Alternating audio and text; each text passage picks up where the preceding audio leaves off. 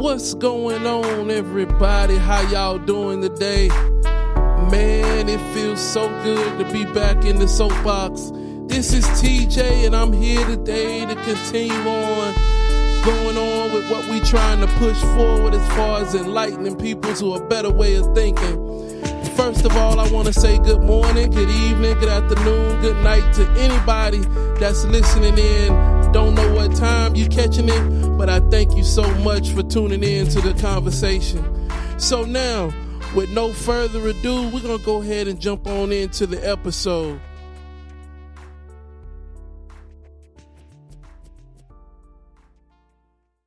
All right, so right here, we're just going to carry on from where I left off in the last episode. I'm not going to do a recap. So if you're interested in knowing what we talked about last week and kind of catching yourself up, if you hadn't heard the other episode, then just go back onto the podcast. Tune into episode 1 of The Clan. It should be part 1, episode 16. And that's basically going to give you the background information that leads you up to where we are right now. I can't really do a recap. I try to keep these episodes below 40 to 50 minutes so that, I can kind of get as much information in, but in a shorter period of time. And there's just so much to talk about with this subject that I can't really cram it all into one episode. So I'm going to have to stretch all of this stuff out. Now, this next portion where I talk about the second couple years of the beginning, because I kind of view the first 4 years as the beginning of this process. It kind of laid the foundation for what was coming in the next 6 years of being under this guy's tutelage. So 9th and 10th grade year were sort of the seeds that were sown in how things kind of grew, but there were major events that happened in my 11th and 12th grade year, or year 3 and year 4, that really shaped the future of the Klan and how things kind of played out. One of the biggest things that happened during the 11th and 12th grade year, or year 3 and year 4, was the expansion of the Klan. Because originally, Sifu had said that the Klan was only supposed to have 5 core members. And then, of course, the head of the Klan, or the leader. So it's supposed to be him and then 5 of us. But there was so much interest in the Klan once Sifu started branching out, once he started reaching out to other people that he was talking to on a regular basis. There were more people that were interested in becoming members. Some of them for the martial studies. Some of them were for just the togetherness. Some of them because we were in a small town and there really wasn't much else going on. During this time frame, we probably ended up having,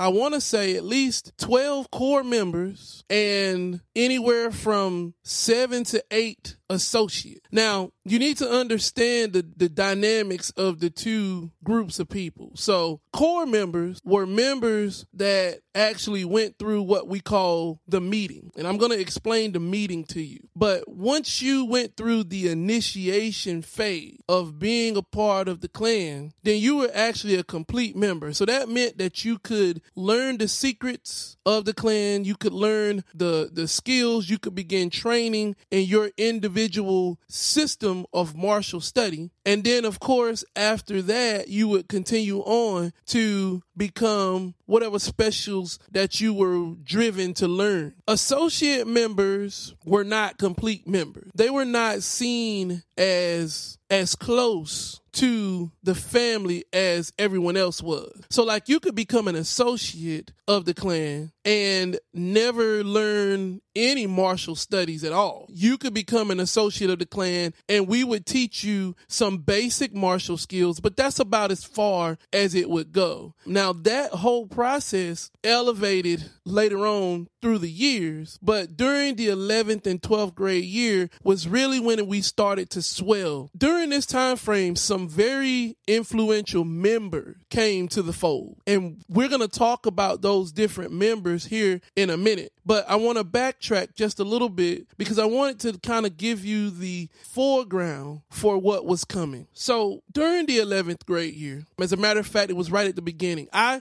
used to be a wrestler. Wrestling was my thing. I used to love wrestling. I started wrestling in the 6th grade under one of the greatest coaches that Cheraw, South Carolina ever produced. And he carried me over to the 7th and 8th grade wrestling. And I wrestled all the way through. 9th grade year, I wrestled. 10th grade year, I attempted to wrestle, but I was in so much trouble back and forth. And you heard those stories last week. Well, 11th grade year, I wanted to wrestle also. But when I started toward the end of the 10th grade year and into the 11th grade year, Sifu made it clear that he did not want us focusing on elements of the world. So one of the biggest Bible or Christian philosophies that Sifu always harped on was that we were in the world, but we were not of the world. And that was a calling card ideology that we carried on inside of the Klan. So like we viewed the world as everyone that was not a Klan member. Now that comes into play later on when I discuss the separation of our mentalities from our families and friends. But for the sake of this conversation, what we're talking about right now, anything that you engaged in outside of the Klan had to be for the purpose of edifying the Klan. If it was not, then it was ostracized. So my membership in wrestling, or my ability to be a part of school sports, was deemed unnecessary and extra. That was time that was being taken away from my martial studies and from my studies of Klan business and overall knowledge that I needed to know in order to be a better member and fulfill our overall end game. So really early on, Sifu made it clear that I had to make a choice. Either I was going to wrestle for school or I was going to dedicate my time to the Klan. And of course, because I had saw so much more fulfillment inside of the Klan structure, I chose not to wrestle. Now, that was one of the sacrifices that I made. And later on, I'm going to talk about different sacrifices that everybody made. But that was one of the sacrifices that I made. And by making that sacrifice, I eliminated the possibility of me being able to achieve greater success through school, through sports. Now, that wasn't the only major blow up school-wise my 11th grade year. So, of course, the previous year, 10th grade, I had got into a lot of trouble, got into a lot of fights. 11th grade year, I got expelled. It was probably one of the worst decisions that I could have ever made. And the way that it played out was Sifu had purchased some weapons for the Klan. One of them was a sword, but it wasn't a normal sword. It was a cane sword. And this cane sword had been designated as a special item that I was one of few people who could actually hold on to or utilize. One day, we were at Sifu's house getting ready to go to the bus to go to school again. And Sifu had suggested to me that maybe I could take the cane to school just as a way of sort of shining light on who we were, because the cane had all kind of little symbols that we had put on it. And it was supposed to be anointed and powerful, honorable, just to have it. So I was all for it, not thinking in my head, it's a weapon inside of this thing. So I take it to school. I actually hold on to this thing all day. And then in my 4th period class, end of the day, I get called to the principal's office. And when I get called to the principal's office, I get questioned about the cane. So of course, I make up all kinds of stories about the cane and the whole purpose of me bringing it to the school. Well, turns out they already knew what was inside of the cane. They come to me and they open the cane, and sure enough, there's a weapon inside of it. So they contact the police. The police come to the school and they take me to the police station. They confiscate the cane and my mom has to pick me up from the police station. Now, this has created a whole whirlwind of issues for me because just in the previous year, I had been charged as a juvenile with assault for what I did to the young man inside the gym. He had put out a restraining order on me, so I had to go through all kinds of different classes, pay a whole bunch of money so that I would not go to juvenile prison. And here I am in another situation where now I have brought a weapon to the school and I have been expelled. But the part of this whole process that really hurt more than that was Sifu had the audacity to be upset with me. He was mad that I lost one of our sacred relics, that I took it to school and allowed the world, the enemy, to get their hands on this item, that I should have been smarter. I should have been more clever. I should have been able to get this item back without there being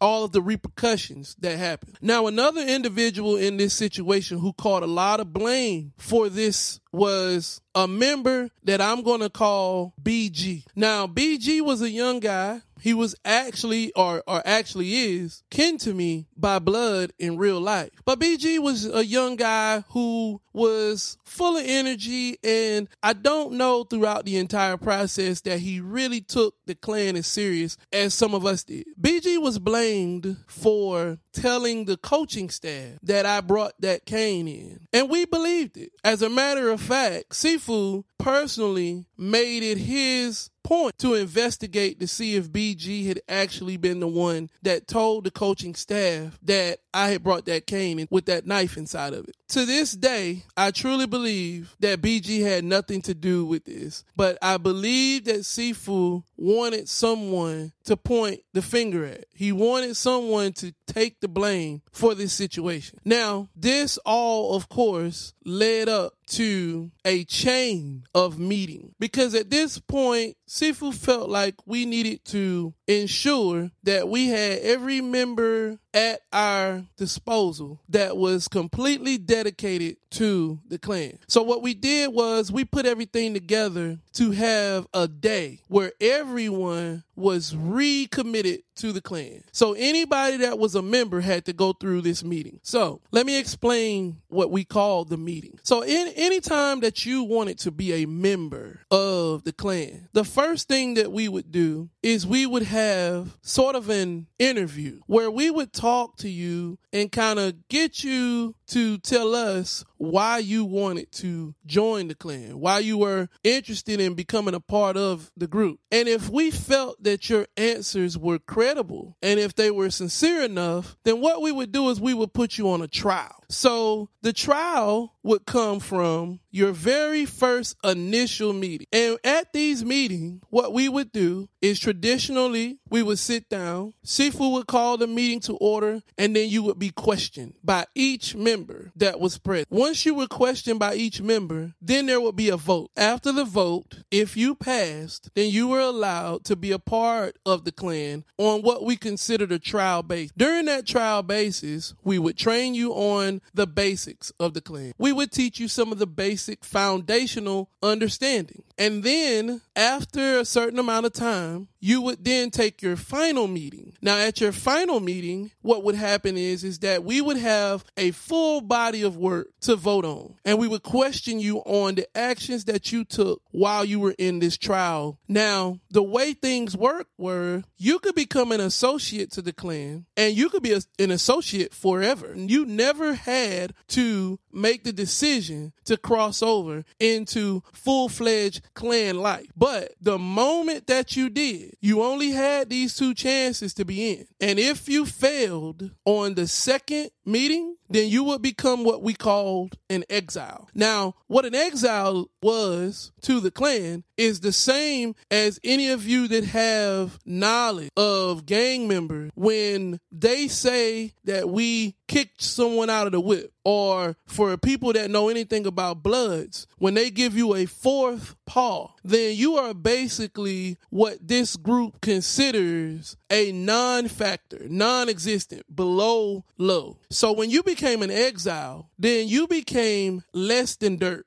And when we saw you, we treated you like trash, and we did everything that we could to disrupt anything that you had going on. And exile to us was basically an enemy. So one of the most profound situations that we ever had to deal with this type of setup was that there were two guys that were a part of the clan, and they came in shortly after I did, and their family owned a shop beside the pool hall. One of the guys I'll call D, and the other one I'll call Little D because he was his little brother. We had D and Little D's final meeting, and because Sifu had become so suspicious of D, he made it a point that we voted D out, but not Little D. So now understand the wedge that Sifu is already developing in the minds of these young children, because at that time, both of them were no older than 15 and 13, very young. And now you've developed a wedge inside of these people's household, because now you've exiled the older brother and decided to hold on to the younger brother. Now imagine what that had to be like inside of these people's house, because once you become an exile, you can't even communicate with us, with members of the clan. So now you've got a household where you've got a young, susceptible 13-year-old believing that his older brother is his enemy, and they're having to deal with this on a daily basis. That was one of the most horrible events that could have happened in somebody's life that young. And Sifu, he carried it on. When it came to some of the more spiritual things in the group, meditation was by far one of the biggest part of being a part of the clan. You had to meditate every day, and you learned a lot of them. When I first started, I only knew a few. By the time I left, I knew over 200 different meditations. And in all honesty, during the course of a month, I did them all, some of them multiple times. Probably one of the biggest portion of the studies that we had was in what's called the Kuji Kyuri, which the Kuji Kyuri is actually Japanese for what we consider the 9 cut or 9 meditations. And what they actually are 9 meditations that teach you how to tap into the vibrational frequencies of what we call chakras, which are energy points within the body. Now, you can research the Kuji, you can research chakras, you can research chi and ki and kung and all these different terms that I'm saying, and you'll find that there is actual scientific evidence that proves that these practices actually do work.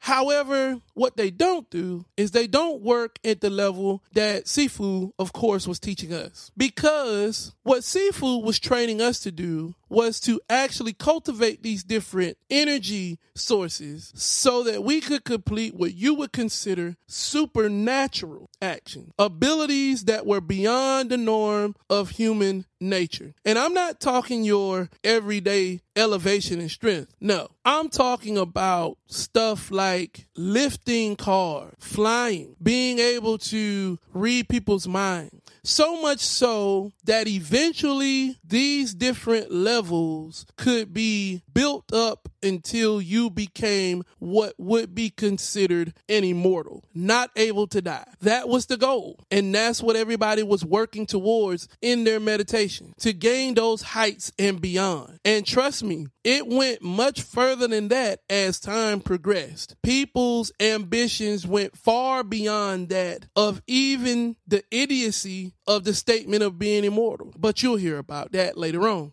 So one of the main feats that people were attempting to gain from meditation was the ability to transcend into what is called the hidden masters realm. Now, if you pick up any book on ninjutsu that is written by Ashita Kim, you'll find statements and connections and references to the hidden master. Well, one of his books in particular talks about the hidden masters. So the hidden masters, according to Sifu, are a group of people that live in a realm that can only be accessed through spiritual elevation. And once there, they can be sought after for hidden knowledge, guidance, wisdom, and more. This sets the stage for one of the most devastating periods of time that we ever had inside of the clan. Because during our time training under Sifu, he was, according to him, of course, blessed with the ability to transcend into the Hidden Master's realm. So while there, his training continued. So now think about that for just a second. Now this guy has developed this ideology that allows him to be in a location where he can continue to get information to bring back to us. So that means that he can come up with whatever he wants. We're biting at it. We're believing everything he says, and he can bring it to us. And he did. Well, I told you at the beginning of this cast that there were members that became a part of the team that changed the fabric of how things happen. Well, there's a million of them, and I'm exaggerating there, but there are a lot of people that came in and out of the clan during this time. But there are two personalities that joined the clan during this time that I have to talk to you about and what they did when they came to the clan. One of them is a female, and all I'm going to do is label her as M. And then there was a male, and all I'm going to do is label him as A. So M was a pretty girl, young girl. She came in, much like all of us, but she came in with a group.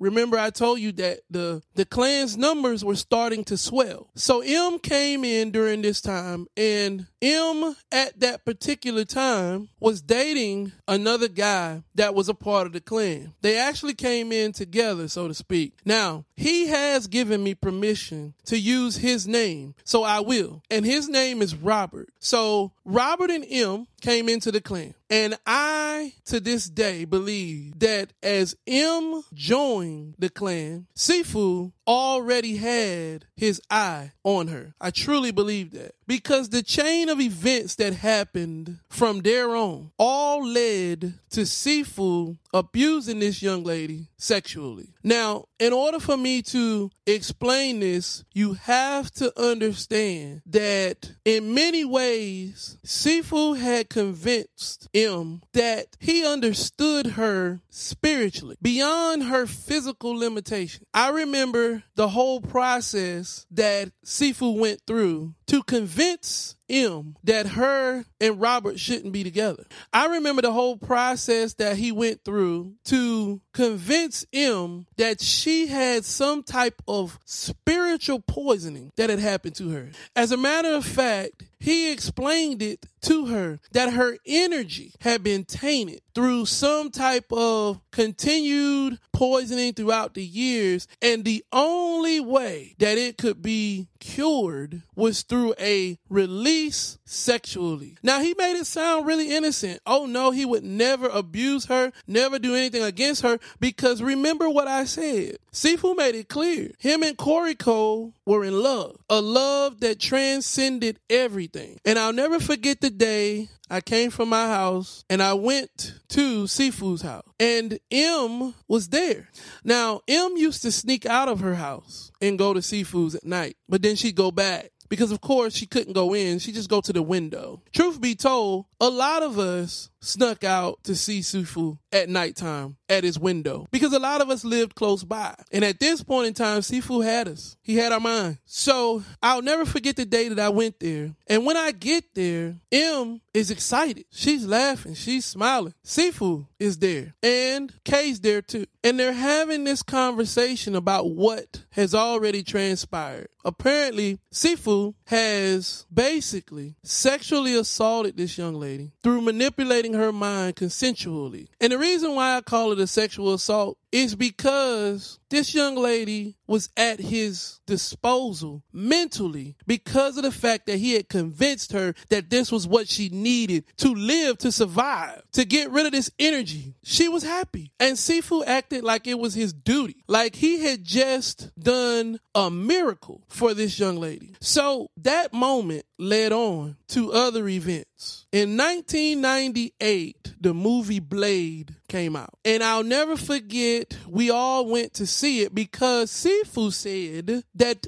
Blade was a real person, not some fictional character that was created by Marvel, but a real, actual person that he himself had met in the Hidden Masters realm. See, from here on, everything is going to tie into the Hidden Masters realm. So let me make that clear. So this guy Blade that Sifu said he knew was ironically now this movie character. So then what also went on was Sifu said that every now and then these individuals, these other entities that we couldn't see, would actually come here and use the bodies of different individuals in order to take part in all kinds of different things. So when we went to see this Blade movie, Sifu had convinced us that this was Blade, the guy that he met in the Hidden Masters realm, in the body of Wesley Snipes doing this movie. And of course, this wasn't the first time that we were told this or explained this. There were plenty of entertainers, actors that Sifu said this whole little event would happen with or has happened with. So there were certain movies that we watched just for the fact of who it was that was playing the role.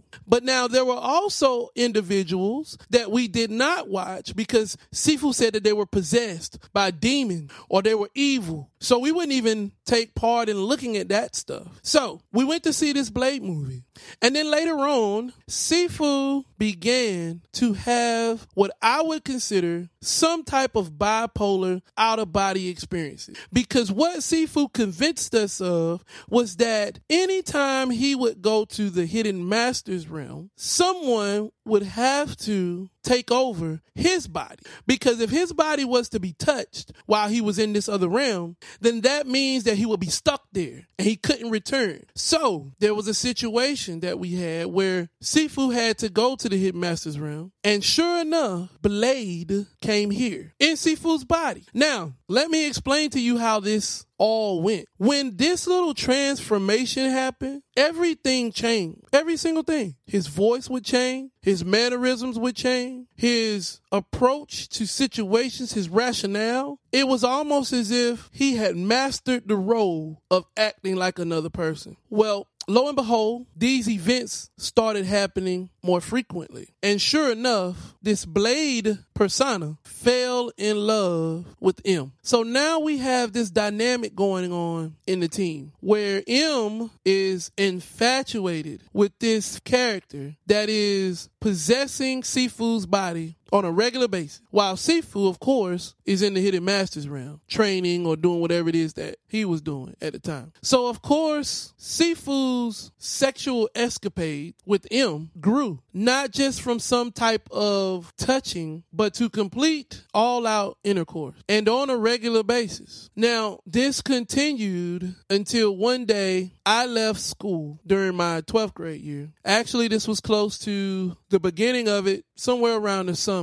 And when I got to the pool hall, everybody was sad. Everybody was down that was there. M was crying. I didn't understand what was going on. Sifu was destroyed. So apparently what had happened was during these outer body experiences, M, to a certain degree, had fallen for Sifu. And without Blade being in the body, Sifu and M had sex. Some kind of way, this information got to Koriko. And at the time, we're young, we're all kids, we have absolutely no idea that this made no sense whatsoever. But Koriko decided that because she loved Sifu so much, she decided to kill herself, which is what she did. Or at least it's what she attempted to do. But, of course, Ashita Kim stopped it, and Sifu and Koriko were no more. So Sifu ends up going into this emotional destruction. So much that he is just destroyed to the point he can't continue. So he goes to the Hidden Masters realm because he's having this meltdown, and everyone there is trying their best to save him mentally because he matters just that much. So during this process, we end up dealing with two different personalities continuously back and forth. Blade, of course, and then who Sifu considered his brother, Blade's brother, a guy named Ninja. Now, if you think that this story so far is out of this world crazy, we're still in year 3 and 4. We haven't even left South Carolina yet. So this blows up and it just spirals into a continuous wheel of ups and downs. And we went through a lot of abuse during that time because, of course, each personality had its favorite. Each personality had its way of dealing with different people. And all of us were trying our best to sustain what we thought was our lives, our legacy, our connection. M went through a lot during that time. And eventually, once Sifu was done getting everything out of M he could, eventually she was released, voted out, because once she had reached the level of what Sifu could get from her, there was no more protection for her. And many of us saw that, truthfully, the only contribution M was making to the group was some type of extended pleasure that had run its course. I don't know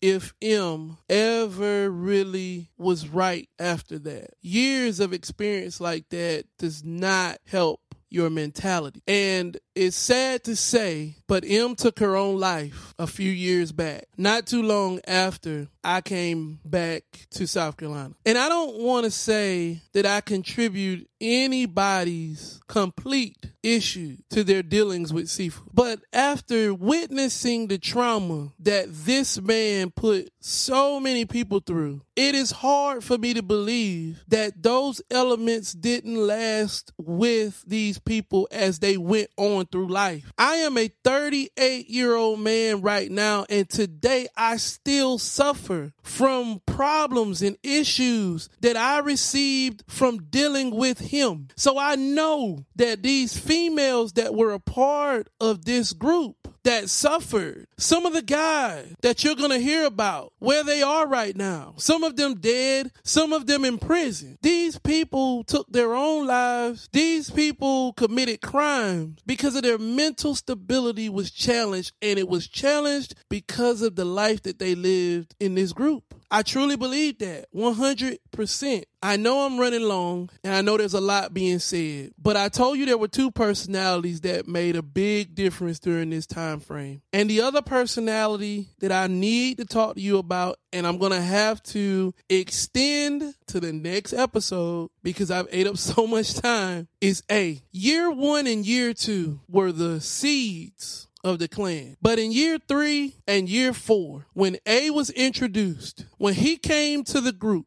there's so much change that happened because of his push that we saw a drastic shift from student to servant. It was because of A's introduction that we had to kneel and bow to Sifu whenever we entered a room that he was in. It was A's introduction that caused us to have to ask Sifu if we could leave to go home. We had to ask Sifu if we could eat, ask Sifu if we could drink, ask Sifu if we could use the bathroom. It was A's introduction that brought on the process of us having to tell Sifu all of the information about us, our social security numbers, how much money we made when we worked, what we were doing at certain particular times. It was because of A that we had to keep constant journal of our actions during the daytime and report them to Sifu. A caused a huge shift in the clan's operation, and it's hard to explain, but A, in a lot of ways, caused me to up my ambition inside the clan. If I ever had a physical rival in the clan that made me want to train more and learn more, it was K. Because me and him were always competing with each other about who was the best physically. But if there was ever a mental and spiritual rival inside of the clan, it was A. A made me push to stay at the top mentally. And Sifu benefited from it. He benefited from it so many times because he didn't have to institute anything now. Because now you've got two individuals who are constantly trying to figure out how to input more control, more servitude into the group. And we did it daily. And we held people accountable, and we chastised people when they abused or violated these standards. As much as I would like to say that I feel totally